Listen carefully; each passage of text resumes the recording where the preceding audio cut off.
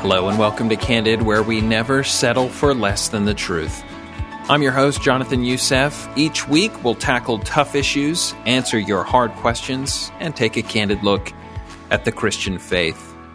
Today, we're going to play you a recording that I made last year for a men's group that we recorded through Zoom. And it's a talk on the issue of forgiveness. And we're looking at Matthew chapter 18, and Jesus is telling of the parable of the unmerciful servant. Thank you for inviting me to come and share with you. And the thing we're talking about this morning is forgiveness. And there's a lot to say. So let me get right into our passage. I'll be looking at Matthew chapter 18, the parable of the unmerciful servant. And that starts in verse 21 of Matthew chapter 18. Then Peter came to Jesus and asked, "Lord, how many times shall I forgive my brother when he sins against me? Up to 7 times?" Jesus answered, "I tell you, not 7 times, but 77 times. Therefore the kingdom of heaven is like a king who wanted to settle accounts with his servants. As he began the settlement, a man who owed him 10,000 talents was brought to him. Since he was not able to pay, the master ordered that he and his wife and his children and all that he had be sold to repay the debt. The servant fell on his knees before him. 'Be patient with me,' he begged, 'and I will pay back everything.' The servant's master took pity on him, canceled the debt, and let him go. But when that servant went out, he found one of his fellow servants who owed him 100 denarii. He grabbed him and began to choke him. 'Pay back what you owe me,' he demanded. His fellow servant fell to his knees and begged him, 'Be patient with me, and I will pay you back.' But he refused. Instead, he went off and had the man thrown into prison until he could pay the debt. When the other servants saw that this had happened, they were greatly distressed and went and told their master everything that happened. Then the master called the servant in. 'You wicked servant,' he said, 'I canceled all that debt of yours because you begged me to. Shouldn't you have had mercy on your fellow servant just as I had on you?' In anger, his master turned him over to the jailers to be tortured until he should pay back all he owed. This is how my heavenly Father will treat each of you unless you forgive your brother from your heart." Before I was married, I lived in a house with 2 roommates. One was a Christian and the other was a non-Christian. And I wonder if you can guess who I had more difficulty getting along with. It was my Christian roommate, strangely. He was the type of guy who would go on his own way with no regard for anyone else in his path. He would just blow by and then apologize later. That was his model. And he and I had lived together 10 years previously when we were at college together. And I knew his attitude towards things, but I assumed that he had changed, that he had grown up, that he had gained maturity, but I was wrong, and he was almost worse somehow. Paying rent on time became a massive ordeal. If we were going to meet up somewhere, that became almost an impossibility. He was never trustworthy, and finally, he had done something that really put us at total odds with each other. And I was going to withhold forgiveness from him because I was honestly just sick of it. I couldn't deal with it anymore. Even though he had apologized in his sort of smiley, smug manner, I had resolved to actually not forgive him. And then, as is often the case in my life, I heard a sermon on forgiveness that totally crushed me, and it really convicted me. And so I did forgive my friend, as hard and difficult as that was. The shocking thing about this parable of the unmerciful servant is that the person that ends up being tortured for eternity is not offender, but a victim. I don't know if you noticed this. The man who was wronged ends up being tortured in the end. It's a frightening story because Jesus says, this is how it will be at the end of time. And it shows us one of the most powerful evangelistic tools in the world. Now, let me give you some context for this passage, this Matthew chapter 18. Jesus is setting the tone for life in his church, where the smallest are honored and protected. Sinners are treated as lost sheep to be found and as brothers to be reclaimed. And finally, forgiveness flows freely and constantly to those who repent. This is a picture of Christ's church. Verse 21, we have a question. Verse 22, we have an answer. Then a long parable that drives home the answer.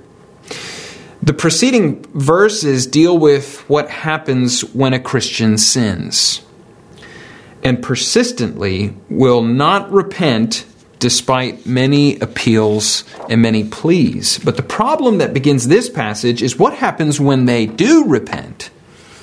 And in some ways, that is even harder.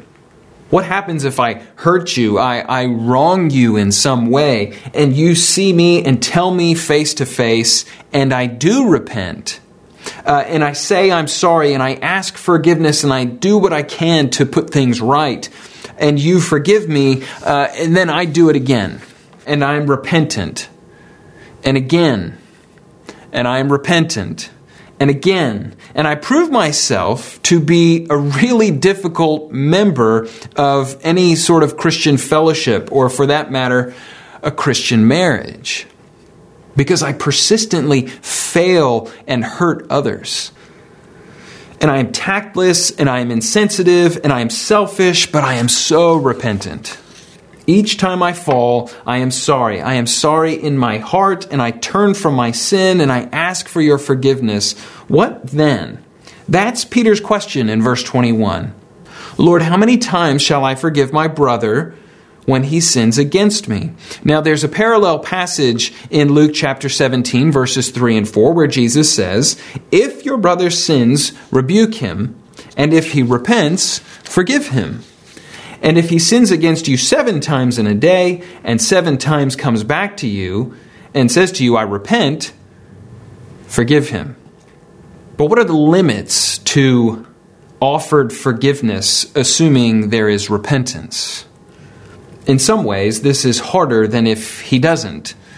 There is something satisfactory about pushing through the process of verses 15 to 17. If I have been sinned against, there is some sense of when that door is finally shut and the offender is thrown out, there is some sense that he had it coming to him, didn't he?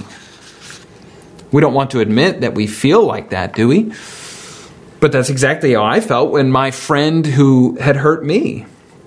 There's something in us that wants to say, well, at least now everyone can see that I was in the right. He was in the wrong. He got what was coming to him.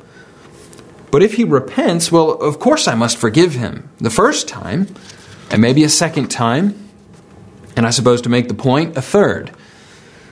But after that, you have to believe that his repentance isn't genuine, no matter what he says, right? Isn't that right? I cannot go on forgiving over and over and over. Peter says, how about 7 times? He may have heard Jesus teach that in Luke chapter 17. And 7 is a good number. It's the biblical sign for completeness. It doesn't seem a bad suggestion. And Jesus says to him, verse 22, I do not say 7 times to you, but 77 times. I don't mean 7 as an exact number, but rather a number that means on and on and on. You see, 77 is how revenge works.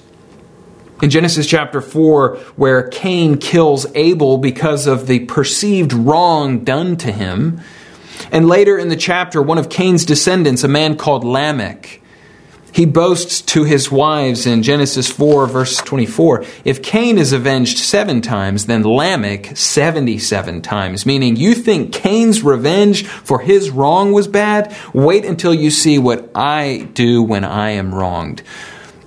I would hate to be Lamech's enemy or possibly his wife. That 77 is how revenge works. It always had. When Julius Caesar was captured by pirates and they demanded a ransom, he swore that he would hunt them down and have them killed.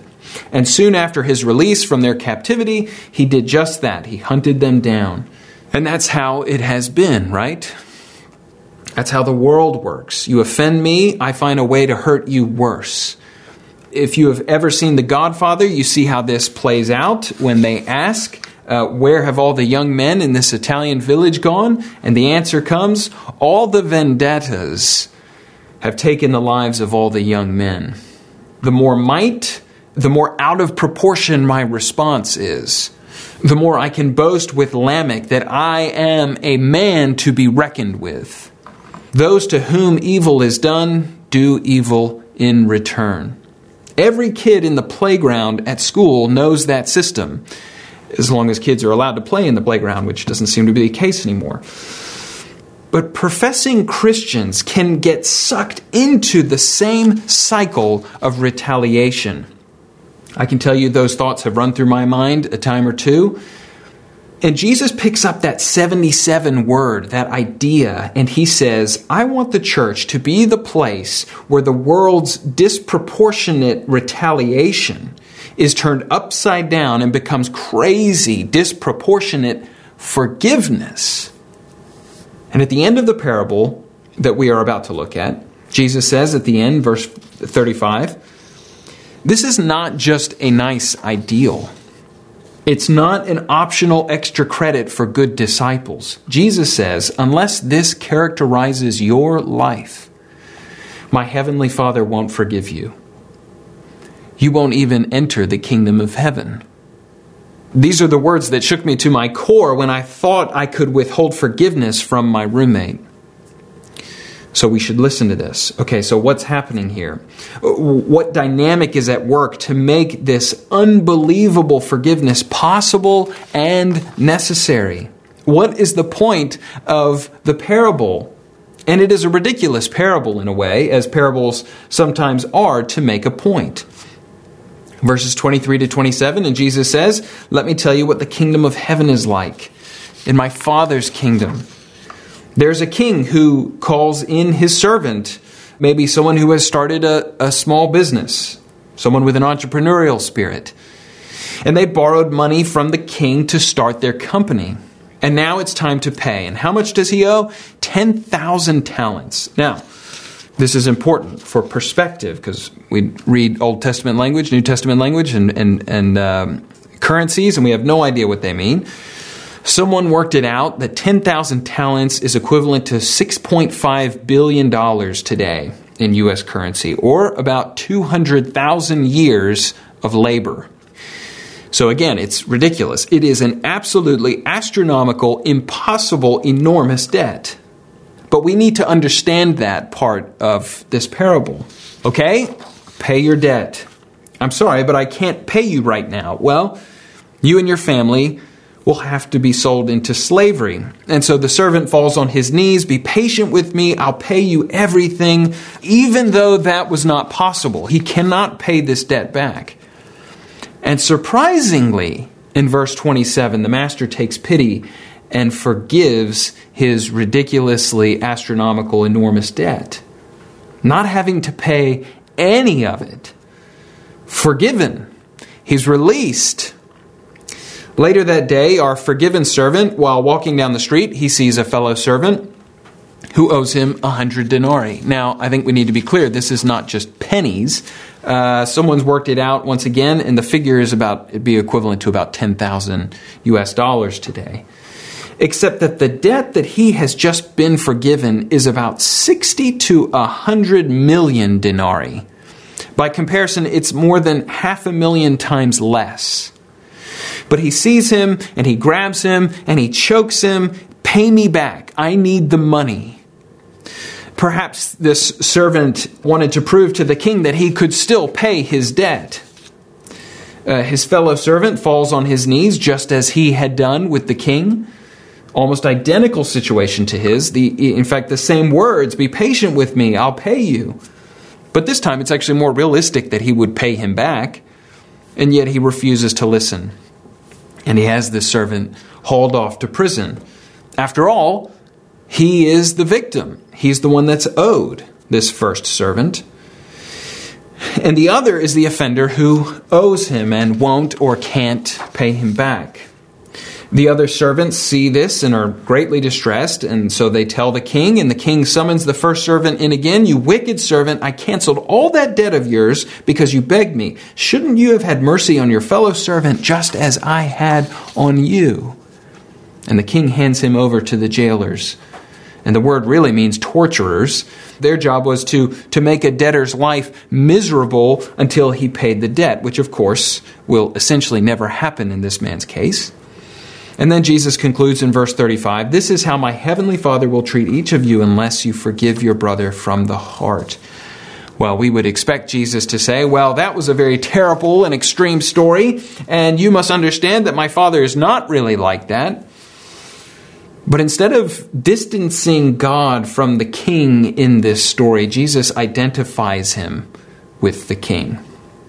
And he says that the same heavenly Father who in verse 10 cares for the most insignificant believer, and in verse 14 that it's not his will that one of these little ones should be lost, that same heavenly Father will deliver the unforgiving man or woman to the torturers forever. It's a crazy parable, is it not? In a way, we shouldn't be shocked by the conclusion because the man's behavior was obviously outrageous. We're reading this and we're thinking, of course he deserved to be punished based on his actions. Okay, so how does this apply to us? This is our so what. The wrong way to take this is for us to say to one another, you and I must forgive. To sit with a brother or sister who has been wronged, maybe seriously, maybe even painfully, and to exhort him or her that they must forgive or they will not be forgiven. It's not the point of the parable, and that doesn't really help. Because if the offense is remotely serious, then the response will be, I know I should forgive. I know I must forgive, but you have to see I can't. Isn't that right? I can't forgive this person, not after what they have done. I am so numbed and scarred by this hurt that I cannot forgive. And that will be the end of the story. And there will be some that we know who have been deeply hurt, deeply wounded, possibly by a fellow Christian, possibly in a marriage, with all of these deep, hidden, buried pains.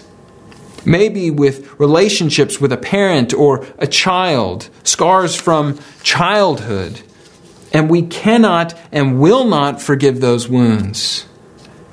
It is not the offense that breaks the fellowship, but the forgiveness that is withheld. So often, this is true in a marriage, that one spouse in a marriage will commit some offense.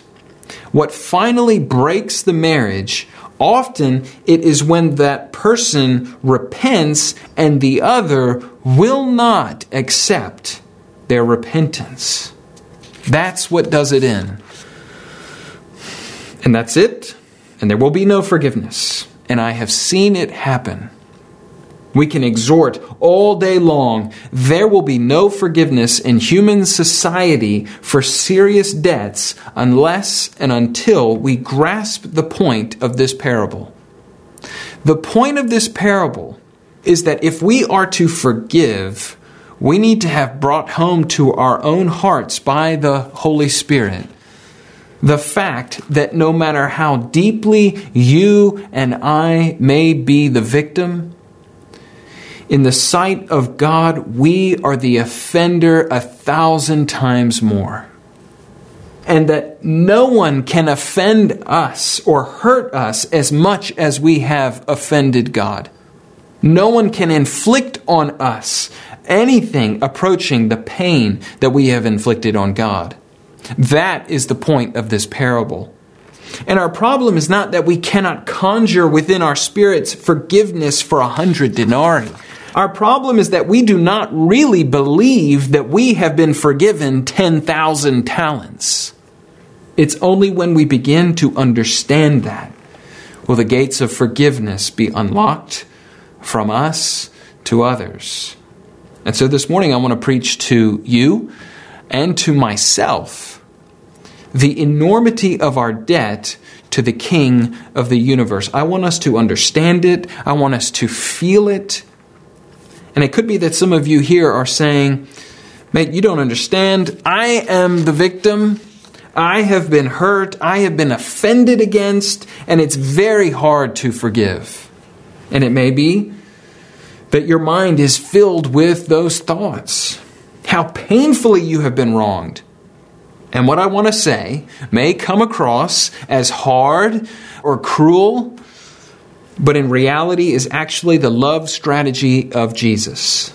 I want to show you that you are a much bigger offender than you could ever be a victim. You are a Christian. God has forgiven you in Christ. You have heard it said that at the cross, Jesus paid a debt he did not owe, that you and I might be freed from a debt that we could not pay. I want us to think about the debt we could not pay. The God who made this world has given you, has given us everything. I wonder if we fully understand that, if we actually spend time and think about that. Every breath you breathe is a gift.